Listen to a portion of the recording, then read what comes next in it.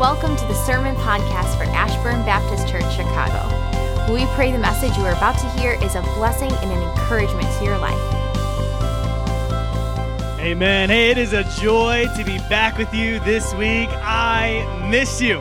I've been gone for the last couple weeks. I was out with COVID for like 16 days, down 17 pounds. If you need a good weight loss routine, let me know. John, thank you so much for covering last week. That was wonderful. It is a joy to be back. I really appreciated your prayers. I got so many texts and calls that I did not answer because I didn't want to talk to anybody, but I am super grateful for all of your prayers, all of your encouragement, all of your support, and it is an absolute joy to be with you here today. It is going to be an awesome Sunday. It's already been a great time of worship together. We've got a couple of baptisms here in just a little bit, and I'm excited to jump into God's Word with you. If you have your Bible, we're going to be all the way back in the book of Numbers, chapter number 11, and we'll be there in just a little bit. Today, we're going to be talking about something called covetousness. Covetousness. Everybody look to your neighbor and say, covetousness. That was horrible. Let's do it again. Everybody look to your neighbor and say, covetousness. That was better. What is covetousness? Well, it's the rejection of God's sufficiency. Covetousness is the rejection of God's sufficiency. 3 weeks ago, we talked about the Sahara, the Mojave, the Gobi. The very names of these deserts almost make our mouths dry as we think about the intense heat of the brutal sun. As we imagine the sand dunes that never end, the waves of sand, the mirages, the pictures that leave us empty-handed. Welcome to the wilderness. And I would imagine that if we were to take a poll, that very few of us, if any of us, would want to live in a place like that. We have no interest, maybe even visiting physically, but spiritually, I believe that a lot of us are living here. In the wilderness, we feel dry and parched and lifeless spiritually. We come to church whenever we can, but even when we come, we fail to make the connection of how it relates to us. We struggle to find the energy to wake up and pray. We struggle to find the time to spend time reading God's word. We feel lifeless spiritually, and we're failing to make the connection of how we arrived in the wilderness. We're not really sure how we got here. Well, I want to tell you straight up, you're here because of your attitude. You're here because of your mood. Because God sees every attitude that we have. Every complaint, every grumble, every criticism, he sees it all. And we might be tempted to think that our attitude had very little to do with our arrival in the wilderness. But I believe that God has been trying to send us a message in his Bible. He's been trying to use his people and stories of his people when they were trapped in a land called Egypt. And then God rescued them out and led them into a place that would be the promised land, but they never entered in it because of their attitudes. Today, I want to take a look at an attitude. I want to look at the attitude of contentment and its enemy, the attitude of covetousness. Covetousness is the rejection of God's sufficiency. And when we reject God's sufficiency, we're going to miss out on a blessing of God. I'm a bit of a foodie. So coming out of Thanksgiving, I'm pretty excited because I had a couple really good meals. Did anybody else really enjoy some food over the Thanksgiving holiday? Man, I can even find joy and happiness thinking back about some of those foods. That creamy macaroni and cheese. I can think back about the sweet honey ham that I had because it's so much better than turkey. Turkey's trash. Ham is delicious. Mashed potatoes with gravy. Sweet potato casserole with delicious oats all over the top of it. Like I can find happiness even thinking about the food that I had on Thursday and Friday and even last night as leftovers.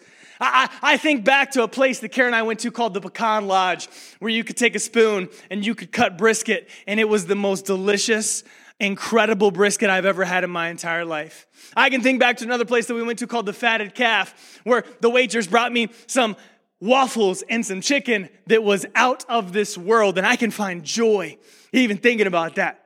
Maybe you can imagine with me, or maybe you've seen the video on YouTube of the pizza pot pie on the north side. Anybody ever seen that before? I've never had it, but I long for the day that delicious pizza pot pie touches my lips. Man, I can find joy in food. But have you ever gone to the fridge, not really hungry, but not really satisfied either? Like you go and you open up the door and you look at all of these options in both the freezer and the fridge and the cupboard, but none of them are what you want. Like you want something, you're not even really sure what you want, and you're staring at a ton of options, but none of them are speaking to you. You know, unfortunately, I think that's how a lot of us live our lives on the daily. We go to the door of our life not really in need of anything, but not really satisfied either. We want something, we want more of something, but we're not even really sure what we want more of. I think this is a glimpse into the life of somebody who struggles with the attitude of covetousness.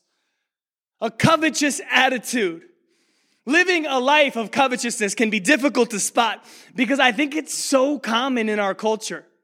It's so common that we almost miss it. And so as we jump into this study today, I want to first define covetousness. Let's take a look at the definition of covetousness. There's actually 4 parts. The first definition of covetousness is very simple. It's wanting wrong things. To have a covetous attitude is to want wrong things. And sometimes it's really easy to recognize wanting wrong things. We want to sin sometimes. We want to look at the wrong thing, listen to the wrong thing, watch the wrong thing. Sometimes we want power with no reason.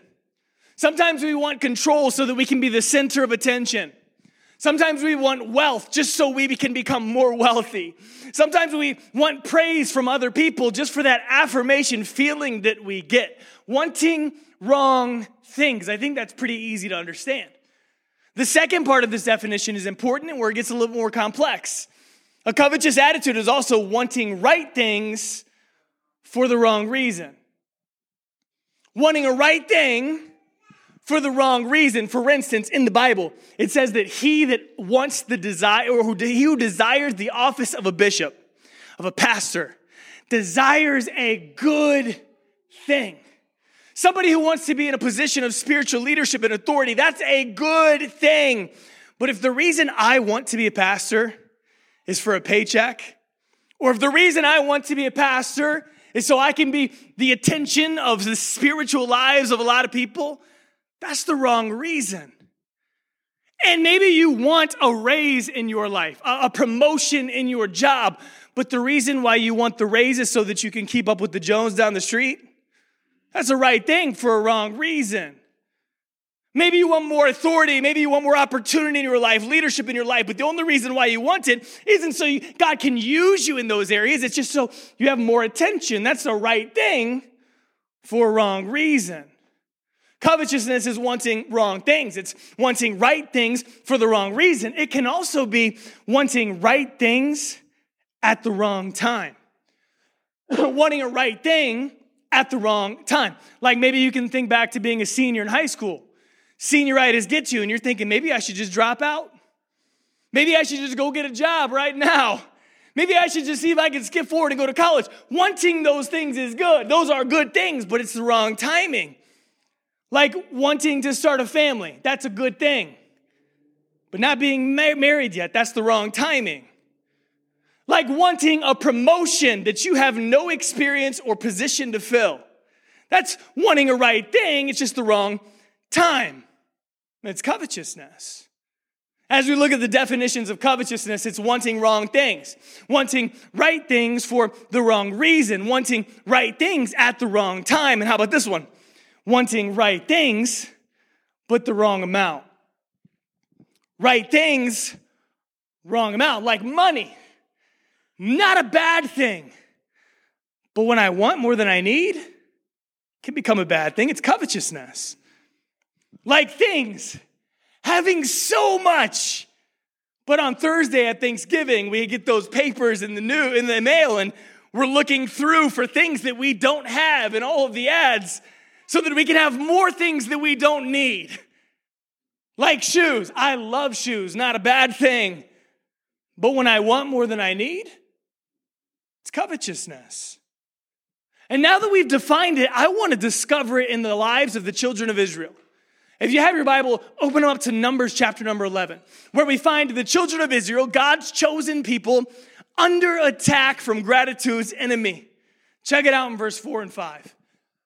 Now the rabble that was among them had a strong craving. That's a good way to describe covetousness. A strong craving.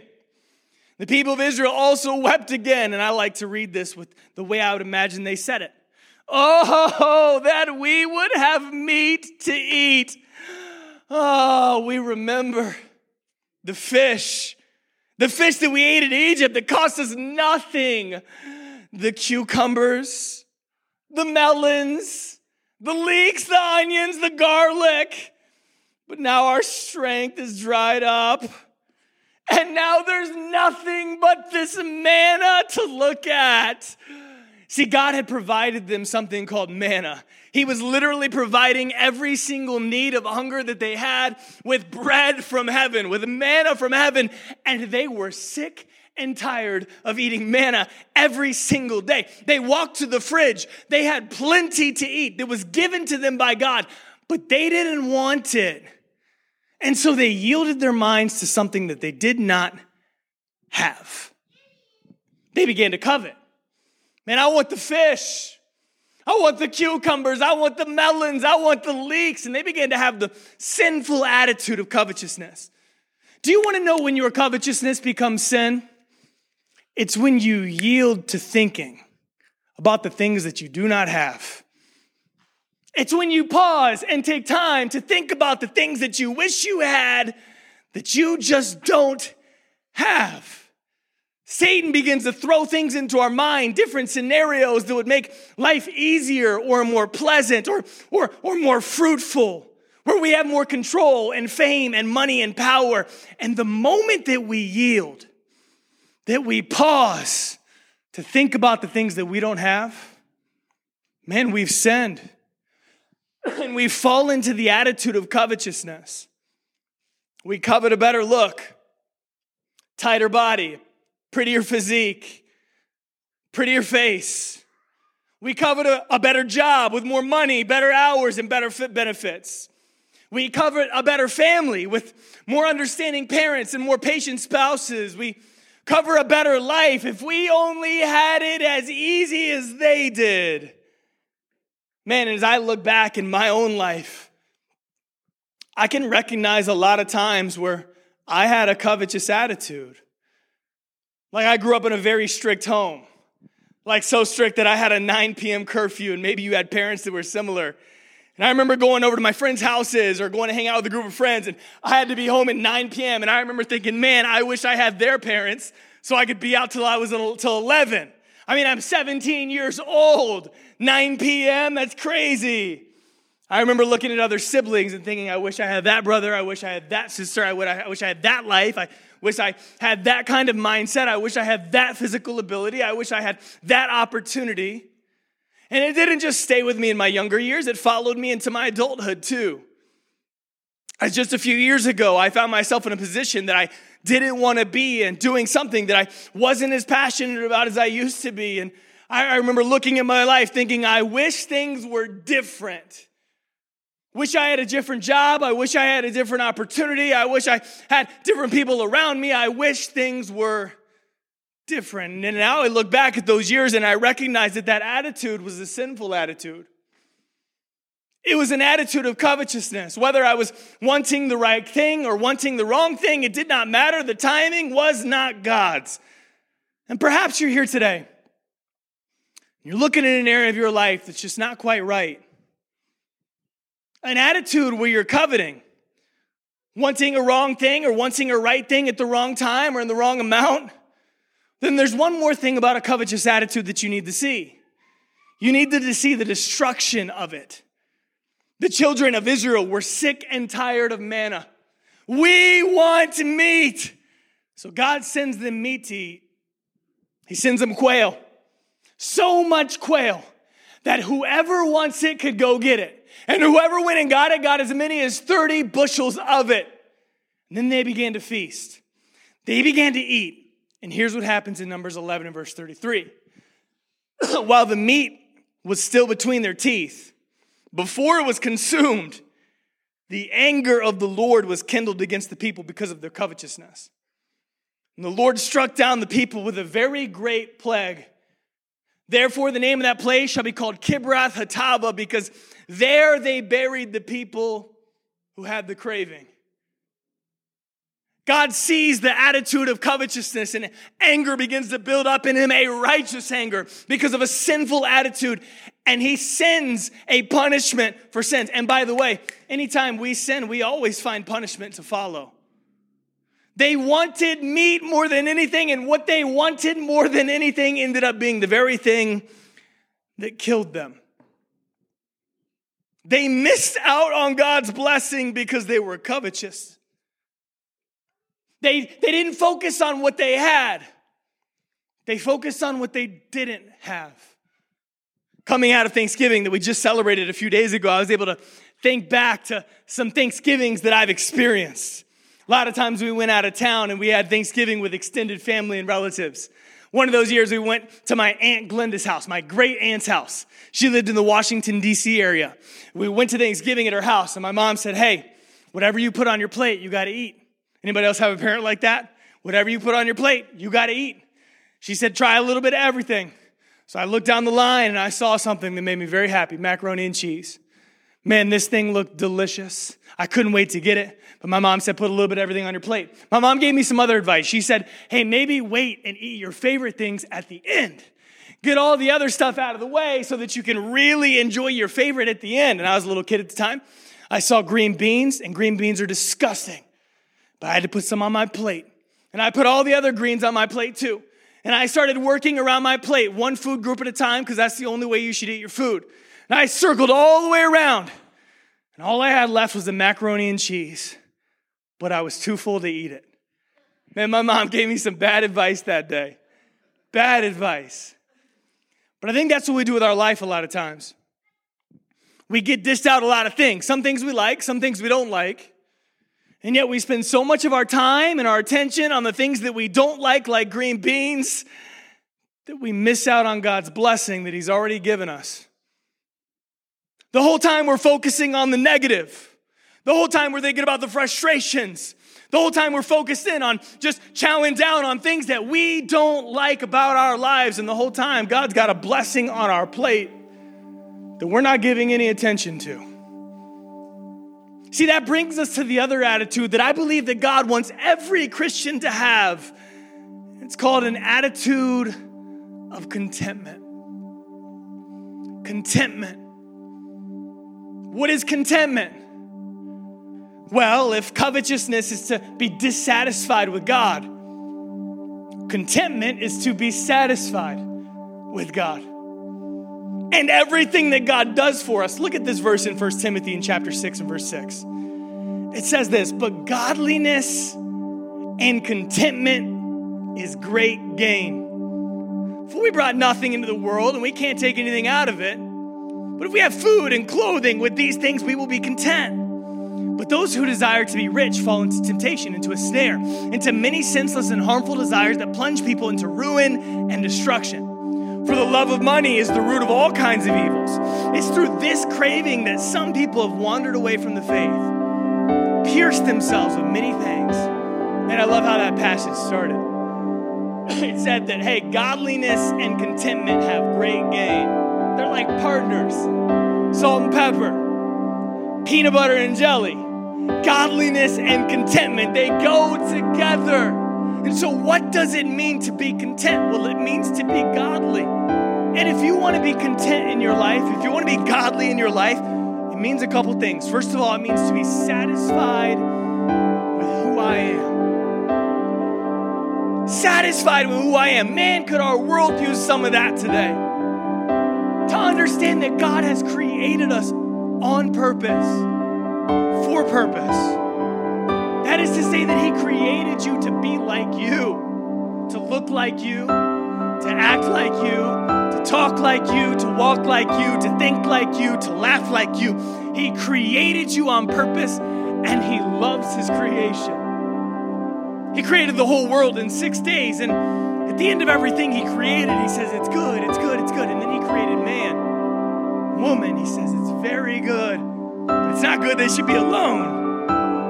See, God sees you and he's satisfied with how he created you. Yet we chose to sin. And we have chosen to sin.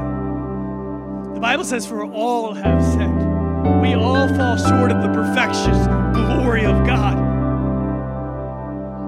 And yet God still loves us so much. Even despite our failures and all of our wrongdoings, he saw so much value in me and you that he chose to die for us. Man, if you can't find value in the reality that God left heaven to die for you, you won't find value in anything. God sees you and desires to live eternally with you. Be satisfied with who you are. He created you on purpose, and also be satisfied with what you have. Contentment is to be satisfied with what I have, to look at my life and understand that God has given me enough. He's given me breath in my lungs. He's given me people to love and people who love me. He's given me a place to sleep. He's given me food to eat. He's given me clothes to wear, but most importantly, he's given me the gift of heaven. And I want you to know that God is offering you that same gift today. The Bible says, for God so loved the world that he gave his only son, Jesus, who died for the sins of all mankind and rose again 3 days later from the dead, so that whoever believes in the power of God will be saved. It says, whoever calls upon the name of the Lord will be saved. And I can't think of anything other than that to be more content. God loves me so much that he died for me, so that I don't have to spend eternity without him in hell, but I can spend eternity with him in heaven. I'm content with that. Contentment is satisfaction with God, knowing he's enough. Years ago, Russell Cornwell told of an ancient Persian named Ali Hafed. He owned a very large field and farms filled with orchards and grain fields and gardens, and he was a very wealthy, content man. One day there was a wise man who came from the east who told about all of these diamond fields and how wealthy he would be if he owned a diamond mine. And Ali went to bed that night a poor man because he was discontent with what he did have. He craved a minefield. He wanted more wealth than anyone else in all the world, and he became so poor and broken in his spirit that he sold everything he had in pursuit of that. He traveled the world and never found it. So frustrated with everything that he'd given up, he actually committed suicide. There was another man who purchased Ali's farm. He was one day leading his camel down from his garden to drink, and as his camel put his nose into the brook, he noticed a sparkle in the sand. That man reached down, he pulled out a gem that had every color of the rainbow in it. He had discovered the diamond mine of Golconda. It's the most magnificent mine in all of history. It was in his own backyard. And had Ali not traveled the world in search of something that he didn't have, if he had just gone out his back door and down to his stream, he would have found that everything he had was everything he needed. Everything he wanted, he already had. You know, many of us are living our life wanting someone else's life, wanting more, and yet from God's word we learn that happiness is found right where we are. It's contentment. Content with what we have, content with who we have, content with what God has given us. Love and acceptance. During this series, it's been my desire that those of us who God has been working in our hearts through the word and through the message kind of end on the same spirit of prayer. And so if you're here today and God has pointed out an area of your life that's been covetous, or he's pointed out an area of your life that needs to be more content, then I want to invite you to pray this with me right now. As we bow our heads and close our eyes, pray with me. God, thank you again for your word. for the truth of your word.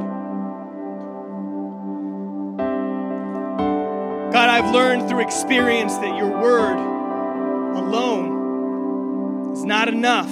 I must act on it for it to be effective. It's doing your word that brings results. So God, don't allow me to be fooled into thinking that my learning is enough. Let me be changed by what I do, with what I've learned. So this week, let my life be a place of contentment. Because with you, I do have enough.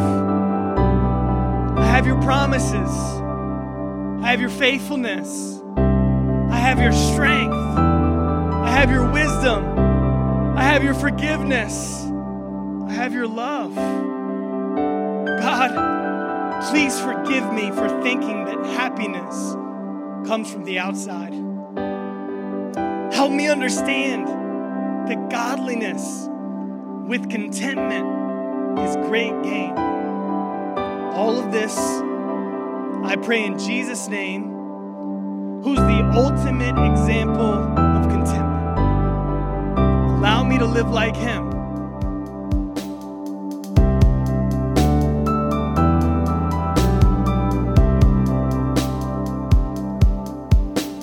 Thank you so much for joining us. If you have any prayer requests or questions about your spiritual life, we would love to pray for you. Or if you would just like more information about visiting us in person, please email us at chicago@ashburnbaptist.com or visit our website, ashburnbaptist.com/Chicago.